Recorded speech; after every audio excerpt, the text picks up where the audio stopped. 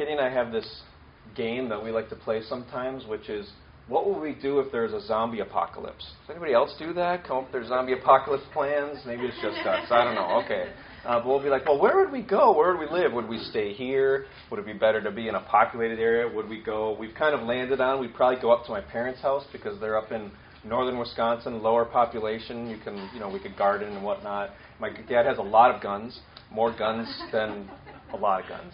If you're thinking 20 is a lot, just think higher. He has a lot of guns. So I think we'd be pretty set up there. That'd be a good place to go. My mom has chickens, so that works out.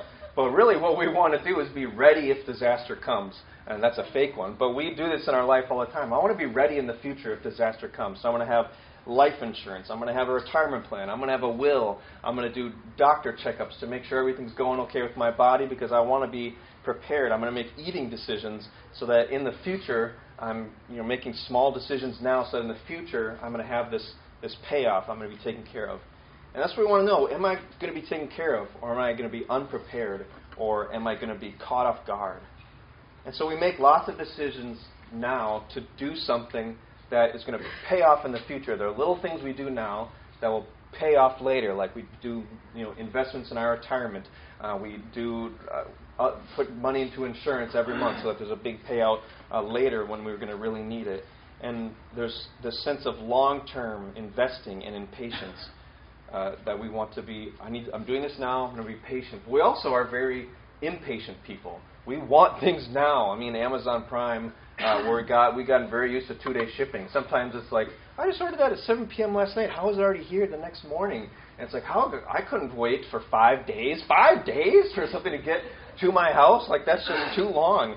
And we have microwaves, we have fast food, and we like to go on things for our health that are supposed to act quickly. It's like sometimes we don't like those long-term investments. We just want it to be now, I want it done now, I want it to happen now.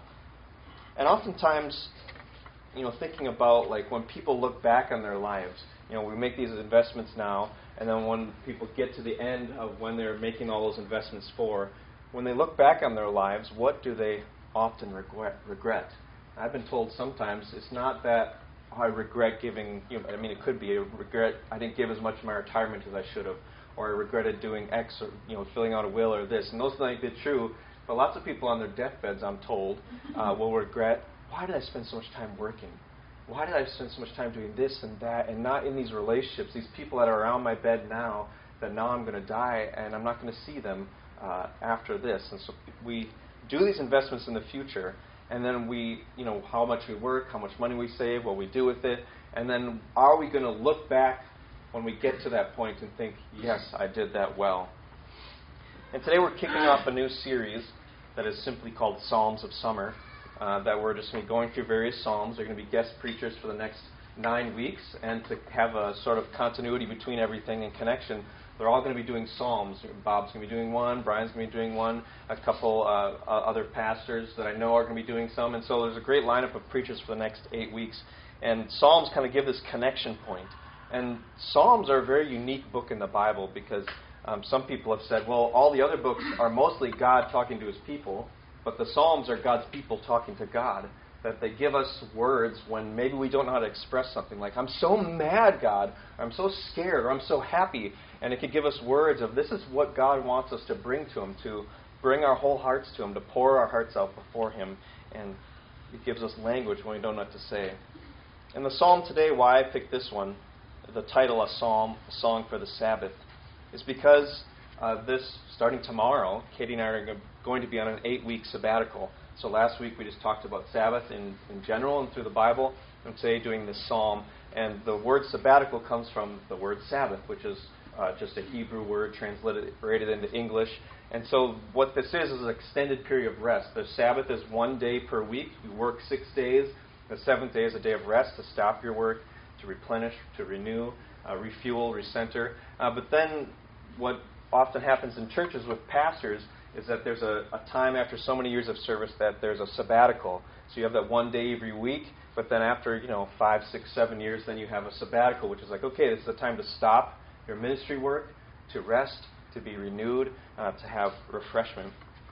And the Sabbath, as I said, is there's 6 days for work, and there's 1 day to rest. And this is grounded in creation, that God, it says the earth was created in 6 days. On the seventh day, God rested, and then He blessed it and made it holy. And then we follow that same pattern of 6 days of work and then 1 day of rest from that work. And it's not a day just to be done individually, but it's actually a day to do it corporately as a church body, as a church family.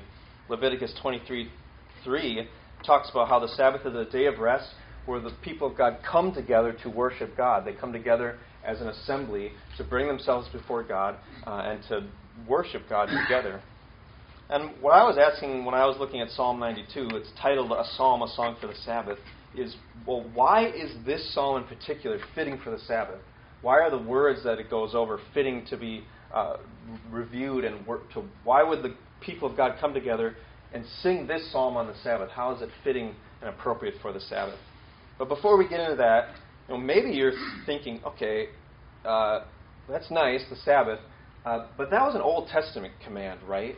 And so Old Testament, that was with Moses, they're under the law, but now Jesus came, and Jesus had issues with the Sabbath. He'd gotten a lot of debates about him, and so maybe you're thinking, well, that was an Old Testament thing, so why are we talking about the Sabbath today? And you might ask, well, I don't see any goats around here to be sacrificed. That's what they did in the Old Testament. So why would we be talking about this other Old Testament practice? And I want to just quickly give you 5 quick reasons of why the Sabbath is important for us. And there's lots of different views on the Sabbath, and so I'm not giving you the definitive answer according to Mitch. These are more things I see in the Bible, observations, and reasons I think it's worthwhile to practice. And so the first reason, it's one of the 10 Commandments. It's not like some obscure, random commandment like, oh, let's go look in Numbers chapter, whatever, and here's this weird little command about a day we're supposed to rest. No, it's one of the 10 Commandments. It's given high priority. It's like God gave the people of Israel the 10 Commandments, and then all the other commandments were just basically telling them how do you live out these 10 Commandments in real life. And Jesus, when he's asked what the 2 greatest commandments are, he says, well, it's to love God and love others. And you can break down the 10 Commandments into the first 4 being how you love God, and the last 6 how you love other people. And so basically the Sabbath comes down to loving God, and on the Sabbath you do love other people as well because you give them a break from their work. But so these are high priority commands. So it's one of the 10 Commandments, a way to love God and love others. Second, it's given first at creation, not to the nation of Israel. Sabbath is first given at creation, not to the nation of Israel. And so you might say, well, this is for Israel. Well, actually, God made it for all creation, and then Israel, God taught them, I want you to keep this to show people what I'm like, how you're supposed to live with me. So it's given at creation, not to the nation of Israel. And so it applies to everybody, not just to Israel. Thirdly, Jesus took the Old Testament seriously. I'm just going to flip to one quick passage, Matthew 5, verses 17 through 19. I apologize, I don't have the page number, but I'm just going to read how Jesus talks about the Old Testament. So it says this. These are his words. Do not think that I've come to abolish the law or the prophets. That's referring to a division of the Old Testament. There's the law, and there's the prophets, there's the Psalms. I've not come to abolish them, but to fulfill them. For truly I say to you, until heaven and earth pass away, and not an iota, not a dot will pass from the law until it is all accomplished. Therefore, whoever relaxes one of the least of these commandments and teaches others to do the same will be called least in the kingdom of heaven. But whoever does them and teaches them will be called great in the kingdom of heaven. So Jesus takes the Old Testament very seriously, saying you aren't supposed to teach people to relax these things. And he says, before heaven and earth passes away, these are still going to be there for all of creation, for all as long as those exist. And so all of the New Testament upholds the goodness and the importance of the Old Testament laws. The New Testament also says, but they were weak. They weren't able to save. They weren't able to transform anybody, but they talked about it as good and important and righteous. And so if we want to take Jesus seriously, we need to take the Old Testament seriously. And that doesn't mean we practice every law as it was written, because cultural circumstances have changed, but the Sabbath is one that can still be practiced today. Fourthly, Jesus didn't abolish it, and no one else does either. And he had lots of, and when I say it, Jesus doesn't abolish the Sabbath. And he had lots of opportunities to do so. He got into all these debates about the Sabbath, like, hey, your disciples are working, they're not supposed to do that. Or like, hey, don't heal on the Sabbath. And Jesus never said, well, the Sabbath doesn't matter anymore. I'm doing away with it. I'm fulfilling it, so don't worry about it. He had lots of opportunities for that to be his response when people were like, hey, you're doing what's wrong on the Sabbath. He could have just said it doesn't matter anymore. But his points in the debates was never it doesn't matter anymore, but you're doing it wrong. You've lost the primary purpose of it. You've gotten away from what God wanted it to be. And lastly, this would be whether someone's a believer or not. At the very least, it's good lifestyle advice from God. At the very least, it's good lifestyle advice from God. And I know it might be like, well, God doesn't give advice. That's not how it works. God tells us what to do. But even if it was not commanded, it is good lifestyle advice from God. And we follow people's advice all the time about diets, about how much sleep to get, about how to work out, about how to do financial planning and investing, or lawn care tips. And so we follow people's advice all the time and incorporate it into our lives to have a better life. And so at the very least, you can say, well, this is God's lifestyle advice to us. Like, hey, you want to have a better life? Think about this. Even if it's not commanded, even if it doesn't apply to Christians, why not listen to God? And so the question I want you to be thinking of as we go through this psalm is, why is taking 24 hours to rest hard for you? Because I imagine that if you're not already doing it, or maybe if you are already doing it, there's some resistance to it, and it's difficult, especially if you just heard about it last week and now you're hearing it this week. Is that, wait, so 6 days I should work, do my work that I make money for, do my chores, and on that 7th day, no chores, no working, doing things that are restful for you. You might have a sense of like, well, I don't want that put on my life. Like, I don't want somebody to give me this very specific way of like, 24 hours, why don't I get to do what I want? No, I don't want that. And so maybe just asking yourself, why would taking 24 hours to rest be hard for you? So with that, let's go into the Psalm 92. And I've broken it into 3 sections. And the first is that God's work makes us glad. Verses 1 through 3. God's work makes us glad. Verses 1 through 3. So he starts off with the sentence, it is good, and then he completes it in 3 different ways. He says, it is good to give thanks to the Lord. It is good to sing praises to your name, O Most High. It is good to declare your steadfast love in the morning. And so it's saying this is on the Sabbath, this is a psalm to read, and we enter the Sabbath saying, it is good to do this, to give thanks, to sing God's praises, to declare steadfast love. And it's interesting, your steadfast love in the morning, so it's like when, from the moment your eyes open up in the morning and you look to your day, you can say, God's steadfast love is ahead of me. I can declare it in the morning. And then when you go to bed at night and you're laying in your bed about to go to sleep, you can look back and think, God has been faithful. Look at his faithfulness of his love to be with me the whole day. And these 2 attributes come from Exodus 34, verse 6, where Moses says, God, show me your glory. And then he says, I'm going to make all my goodness pass before you. And then what God actually does is he declares what he's like. He says, I'm a God who's merciful and gracious, slow to anger, abounding in steadfast love and faithfulness. And then these 2 commands, there's 2 attributes that have abounding in front of them, abounding in steadfast love and faithfulness. And they get picked up all over the place, especially in the Psalms. And they often put it just like this, steadfast love in the morning, faithfulness at night. In the morning when I start my day, what I need to know is that God is going to be steadfast and he's going to love me throughout it. And at the end of the day, when I look back, I can know he's been faithful to do so. Or you can even think, while I sleep, he is faithful to care for me even then. And he says, you're going to do it to the music of lute and harp to the melody of the lyre. Then in verse 4 it says, for you, O Lord, have made me glad by your work. So why is he doing this? Why? Because you, O Lord, have made me glad by your work. At the works of your hands I sing for joy. I think earlier I said this section is verses 1 through 3. It's actually verses 1 through 4. God's work makes us glad. But, verse 4 answers, why put all of this to music? I'm going to thank you, praise you, declare your steadfast love and faithfulness, and then I'm going to do it with these instruments. Why put it to music? And Connor and I were thinking about, what is special about music? I think we all know that music is special, that it does something. Like, it can get in our brains and just kind of sit there. It can speak to our hearts. Like, have you ever just started listening to a song and then you cried? It's like music can very quickly take something that came from deep within someone else and kind of touch something deep within us. And so Connor and I came up with this reason that we want to say in our services, that music speaks the language of the heart. And so we sing in order to enjoy God's love for us and to express our love for Him together in one voice. And if you think about it, I know I haven't done research on what are all the institutions that do singing, but it is a weird thing, right? Like, we come together and do sing-alongs every Sunday. Like, that doesn't happen very often. Like, let's do a sing-along. And I've heard some people say that you don't find that in other religions, that there isn't the singing, there isn't the joy. But our God gives us joy.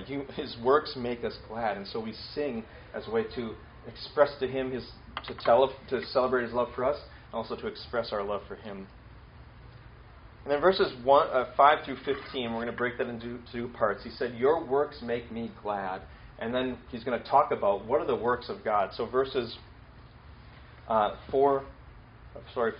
through 9, it's talking about God works against the wicked or the fool. God works against the wicked or the fool. Verse 5, he says, how great are your works, O Lord? So he just got done saying, you've made me glad by your work. And then he says, how great are your works, O Lord? Your thoughts are very deep. The stupid man cannot know, the fool cannot understand this. But though the wicked sprout like grass and all evildoers flourish, they're doomed to destruction forever. But you, O Lord, are on high forever. For behold your enemies, O Lord, for behold your enemies shall perish. All evildoers shall be scattered. And so he's describing, this is the way of the wicked, the way of the fool, is that, one, they don't know or understand God, and two, they sprout like grass but eventually perish. I don't know if you guys' lawns look good right now. Mine doesn't. It's perishing because there's not been any rain. But it's like, well, grass might be there for a minute, but it's like, boop, anybody can pluck it out, or Hudson might run over it with his tractor that he drives around on. I've got these patches where he's made a path, and it's like, oh, I guess I've got to replant that. So grass is like, it can go away very quickly. It can be flourishing and then perish. And so he's saying, look, this is the way of the wicked, the way of the fool. They don't know God, and they sprout, and then they're gone. And he makes this contrast, verse 8, that you, O Lord, are on high forever. And in verse 7, they're doomed to destruction forever, but you, O Lord, are on high forever. There's not going to be an end to God. And then he says in verse 9, behold. And behold is like hey, take notice. Hey, check this out. Look, like I want you to see this. Like imagine it. Like imagine you're looking at somebody. And he says, check this out. God's enemies are going to perish, and evildoers are going to be scattered. But God, He is always going to be. And so there's this contrast of time that eventually God's enemies are going to perish, they're going to be scattered, but God's going to be on high forever. He will outlast His enemies. They are here and then gone, but He's not. And so I might ask, well, who are God's enemies? And it might be like, Sabbath? It's supposed to be a day of like connecting with God, of resting. Why a psalm about God's enemies perishing and Him defeating it? We might be like, I wanted a little more grace. I wanted you to talk about a little more grace and love and that kind of stuff here, God. Why are we talking about enemies on the Sabbath? And we might ask, well, who is God's enemy? And we see throughout the Bible, it's those who exalt themselves, who make themselves high. And that's what they show here, that they are, these people are maybe trying to exalt themselves, but look who's on high forever. It's God. And God opposes the proud, but gives grace to the humble. He exalts those who humble themselves, and He humbles those who exalt themselves. So it's like, okay, who's the way of the person who is prideful, the way of the person who exalts themselves? This is where they're going to go. Maybe it looks like they're getting ahead in life. Maybe it looks like everything's going fine for them, but they're like grass. They will eventually perish, and it's not going to last. But then lastly, God works against the wicked or the fool, but God also works for the righteous. Continuing in verse 10, going to the end of the psalm. He talks about, but you have exalted my horn like that of the wild ox. And so he's talking about he's brought down the enemies, but what's happened to me? You've exalted my horn like that of the wild ox. And this really what he's going to go through and catalog is, this is the way of the righteous. And it doesn't totally focus on what is a righteous person like, but it focuses on what God's going to do for the righteous person, what God Himself is going to do for them. So first He exalts their horn. And this is an image of a bull like lifting up their horns after winning a battle. This is what I saw in a book, and I tried to find a YouTube video, like, what does this actually look like? And I'm thinking, bulls when they're attacking, they might be have their horns down to attack, and then maybe up to like in victory kind of thing. Like, okay, I finished. I don't need to attack anymore. But it's a common biblical symbol of victory, especially of being rescued from oppression. That God takes people and lifts them up so that now they're in victory because of what He did. And then it says that He's going to pour fresh oil on the righteous. And generous hosts in the Middle East provided oil for their guests to anoint their heads. And this would give them, if you're at a dinner, it's like, okay, everyone gets a little oil. It's almost like a party favor. And you come in, you get this oil, and you get to anoint your head, and it takes away the dryness of the hot climate. And also, if it was really nice, it'd have fragrance in it, so the whole room is just filled with these like nice fragrances. And it preserved their complexion. And you can think about it maybe like, business class flying or something. It's like, oh, I get that warm, hot towel. That's like, you really have a good host. It's like, oh, I get to relax. So you come to this thing, you get this oil with this nice fragrance. It's like, I'm getting like VIP treatment. And it's cool to think about who's doing this. It says God is going to do this, that God is going to host this party. And He's like, I'm going to provide this oil for you. I'm going to give it to you so you can anoint yourselves. And then He says God brings their enemies down. In verse 9, it talks about God's enemies. But now He says, my enemies I've seen fall in verse 11. And you see that God humbles and opposes the wicked or the proud. And then He says God is going to make them flourish. They're planted in God's presence. They flourish in His courts. And they bear fruit in old age, full of sap and green. And maybe you're like, that's not quite the quote I have on my mirror. Who do I want to be, full of sap and green? But it's this image of this tree that's strong and vibrant and fruitful and productive and is stable and strong. And we went, well, why does God do all this? Why does He go through this effort? Verse 15, to declare that the Lord is upright. He is my rock, and there is no unrighteousness in Him. And so this is what we've just been describing is the gospel. It's in the Old Testament. It's what is God going to do for those who humble themselves, those who humble themselves before Him and don't exalt themselves. That God is going to exalt them, that He gives grace to the humble but opposes the proud, that God Himself is going to do these things for us. And we see similar words that end this psalm in Ephesians chapter 1, that why has God done all these things? Ephesians chapter 1. Why has He adopted us? Why has He redeemed us? Why has He forgiven us? Why has He chosen us in love? Why has He sealed us and marked us as His own? Why has He rescued us? And over again it says, to the praise of His glorious grace. Why would God do this thing for us? That for those who humble themselves, is to the praise of His glorious grace, to who He is. And so the Sabbath. The Sabbath is a day of resting, as we're seeing in God's work, both as Creator, that He's made this world for us to enjoy and to look after, and also in His work as our Redeemer, that He rescues us, that if we're pushed down by enemies or pushed down by life or pushed down by lies and Satan or hostility towards us, that God Himself lifts us up and redeems us, raises our horns in victory. And we rest in His work as one who works for righteousness, for the righteous and against the foolish. We rest in His work, what He does that makes us flourish. And we see Jesus teaching on this a lot, on the idea of the Sabbath, even if He's not saying the words, where He says, seek first God's kingdom, and all these things, the things you're worrying about, will be added to you. And so every time we come to it's the sixth day, Sabbath is tomorrow, but I have a whole lot to do. It's like, seek first God's kingdom, His will, and let it be taken care of by God. Or we see also where He says, well, look at the birds of the air, look at the flowers. They're not worrying about tomorrow, storing up, and so don't you do that either. Today has enough worry of its own. You don't have to be like, I have to work tomorrow on the Sabbath because if I don't, everything's going to be, nothing's going to go well. I'm not going to be provided for. He says, no, don't. Trust God that He can provide for you in this. And we're talking about God's works, that Romans 8, He works all things together for those who love Him, to make us more like Jesus, fruitful, strong, stable, secure. And so God works for the humble. And that message really was the foundation of Jesus' message about the kingdom. That, guess what? If you want to be part of the kingdom, God's working for the humble. Think about the Beatitudes. Blessed are the poor in spirit. Blessed are those who mourn.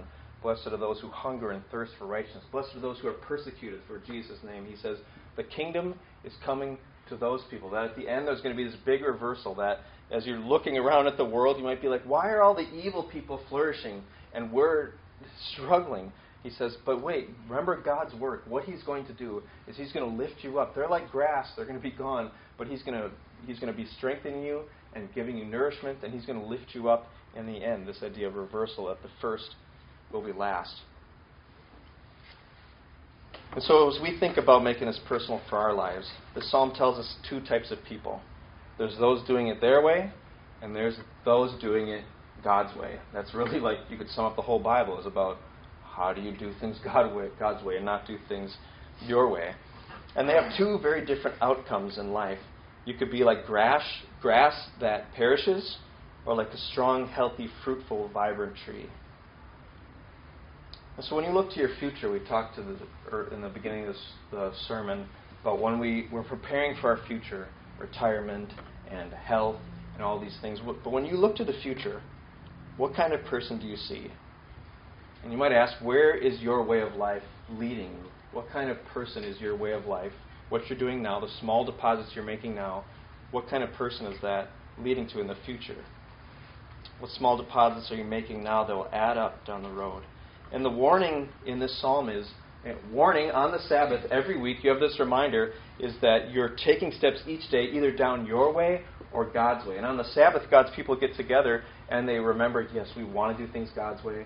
Maybe my week was hard. Maybe I saw my corrupt boss flourishing. Maybe I saw this thing happen on the news. But look, the way where I'm taking steps, I'm putting small deposits to becoming the kind of person that God wants me to be. And the truth is that all of us have lived our own way that leads to death. And then when Jesus comes, He calls Himself the way. He both shows us the way to do life God's way, and He also makes a way for us to come back to God. Jesus is the way of how we ought to be humans, of how we ought to relate to God, of how we can come back to God after turning our backs on Him. And He perished in our place so that we may flourish. So now we follow Him as the way, and we're told, He says, come to me all who are weary and heavy laden. Rest in me. Find rest for your souls. He wants us to have rest. In John 15, abide in the vine. I'm the vine. You're like branches. The only way you're going to live is if you're connected to me. And so if you want to be like grass that just perishes here today and gone tomorrow, that's fine. But if you want to be connected, if you want to be strong, full of sap, being nourished and enriched, you need to rest in me, to abide in me, to make your home in me. And so our call to action from this, psalm is very easy to find, is that practicing Sabbath is surrendering to God's way of doing life. That every Sabbath, the worship, we can get together on Sunday and throughout the day and remember, oh yes, God, this is who you are. This is how life's supposed to be. This is what I'm supposed to be doing in all of it. And surrendering to God's way of doing life is surrendering to His design, His blueprint. And the blueprint He gave us for life is 24 hours each week to stop and rest emotionally, physically, spiritually, mentally. And I have this little plant label, and when you get plants, you read it, and it'll say like, well, what are the conditions and how big it's going to be? And this one says part shade to shade, and God basically gives us a little plant label for each and every human being. Like, what is it going to take for you to flourish? Like, what are the conditions that we need in order to flourish as human beings? And you could maybe read this plant label and be like, well, it says it's going to flourish in part shade to shade, and maybe this actually wouldn't be as big as a deal as one that says needs full sun. And you could ask the person at the nursery and be like, it says full sun, but can I put it under my pine trees where there's only shade? And the person could say, well, you can, but it's going to die. It needs full sun. It can't flourish in the shade. And so we might ask about like, well, God, do I have to do the Sabbath? Well, no, but if you want to live, you should do it. If you want to flourish, you should do it. If you want to be dying slowly and not doing things like, of course, the Sabbath isn't the end-all, be-all. Last week we talked about how the Sabbath is not more important than Jesus. Jesus is our source of life and spiritual life in God and our salvation. But then God gives us the Sabbath and says, hey, this is the lifestyle that's going to lead to flourishing for you. This is how I've set you up to work, and how I've set the earth up to work, is that I want you to follow this so you can flourish.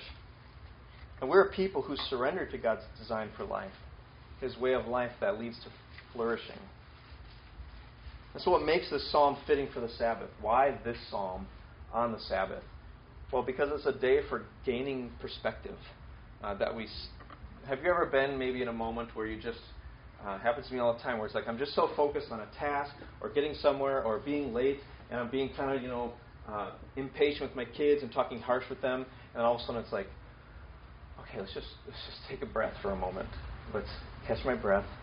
I love these kids. I don't want to talk to them this way. It's fine if I'm 5 minutes late. It's okay if that doesn't get done. And it's like this perspective gaining. And that's what the Sabbath is for our week. That we flurrying around, all through the week, working and providing for ourselves and doing this and grocery shopping and chores and talking to people. And then it's like, we might start getting stressed, start seeing the opposite of the fruits of the Spirit. And then the Sabbath is like, okay, God, I've been running around, scrambling. I haven't even been thinking about you in the picture. I haven't been trusting you. I haven't been expressing joy and peace and patience. And it's a day for us to just catch our breath and to stop and to slow down. It's a day for perspective, for recalibrating, for recentering on God's way. And he says it's to be 24 hours together, not spread out. Not like, 24 hours, he says, to rest. So, I do 7, that'd be, it doesn't divide into 24. But anyway, if it was like 3.5 hours a day, like I'll spread it out. 3.5 hours a day, I'll stop working at 7, I'll go to bed at 10:30, that'll be like my rest. No, it doesn't, it's different. It's more fulfilling and more challenging to make it 24 hours. And what we do, I'm just going to give suggestions, is we do Saturday evening to Sunday evening. And then we have church service where we get to worship together like the psalm tells us to do. We stop our usual work. I've been helped by that word usual. And maybe I'm going beyond what the Old Testament says. But, for some of us, landscaping would be work. I'm not doing that on the Sabbath. For me, I get to be outside. Hudson's having fun playing. And it's much different than my usual work. My usual work is talking and typing. And so for me to get in the dirt and do things, it's like, this is so fun to be outside and do this thing. And Katie and I, we don't get things done, and we look for what brings rest to our souls: walks, reading, naps. I'm not really a napper, but maybe you are. Connect with God and others, and avoid what creates restlessness: shopping, technology. Often we'll put our phones in a drawer, so we try to stay away from those things. And the seventh day, the Sabbath, should look different from all the others. And maybe you're thinking at this point, and I gave you all, hopefully got that little slip that has like getting started with Sabbath, so you didn't have to write all this down. But maybe you're thinking at this point, if you didn't get one, they're on the table back there. Maybe you're thinking, well, sounds good, but here's why it won't work for me. Here's why taking 24 hours off won't work for me. And perhaps you're saying that, but we're in a dangerous place when we're saying that to God, where we're saying, what you've told me to do is optional. Thank you for that suggestion, God, but, not for me. And we're saying to God, I know my situation better than you do, God, so I know what's best for me. And the first and every sin is rejecting God's way because we think we know better. That is what every sin is. And so be very careful if that's how you feel yourself responding. That like, well, this doesn't work for me. And we're saying like, yeah, God, you've given me your way, but I kind of know better, and so thanks, but no thanks. And imagine a doctor telling you, the way you're living is killing you. We'd want to hear their treatment plan. And it's a choice between life and death, between flourishing and perishing. It's high stakes. And we wouldn't, if we say to that doctor, like, I kind of like your plan, but here's why it won't work for me. Like, do I have to do all that? And they would say, you don't have to, but you're going to die if you don't do all that. And so it's God giving us this way to flourish, doing it His way. And practicing Sabbath, why it's difficult, is it exercises our trust muscle. That's why it's challenging. That's why we resist it. And it's also why it's so good for us, because we need to let go of things that we hold on to. And on that little slip, you have you have the 4 G's on the bottom of how you can exercise your trust muscle. And first is God is great, so I don't have to be in control. And so you can ask yourself, well, what do I need? What control do I need to let go of? These are just helpful ways of if I'm going in the Sabbath, you need to let go of things. I guarantee that there will be. Second, God is glorious, so I don't have to fear others. Whose approval do you need to let go of? I'll give you an example. It's one that you guys will be able to relate to it in terms of if people from work or people reach out to you to do things that you would consider work on the Sabbath. Is that if somebody reaches out to me to do something ministry-wise, well, Katie and I are on a Sabbath, I say, I'll get to that Monday. And so I have to let go of fear of their approval. Like, it's supposed to be my pastor, not even taking care of me. Like when I reach out to him, I have to let go of that. And God is good, so I don't have to look for satisfaction elsewhere. And so it's what satisfaction from elsewhere do you need to let go of? Maybe it's like getting things done. I feel really good when I do that. Or I really like, watching TV, and it's like it's a day I should look different from all the others. Lastly, God is gracious, so I don't have to prove myself. So what ways of proving yourself do you need to let go of? You might be like, well, I prove myself by getting stuff done. Like, I don't know if God really likes me. We sometimes will say, like, well, the devil doesn't take a day off, so neither do I.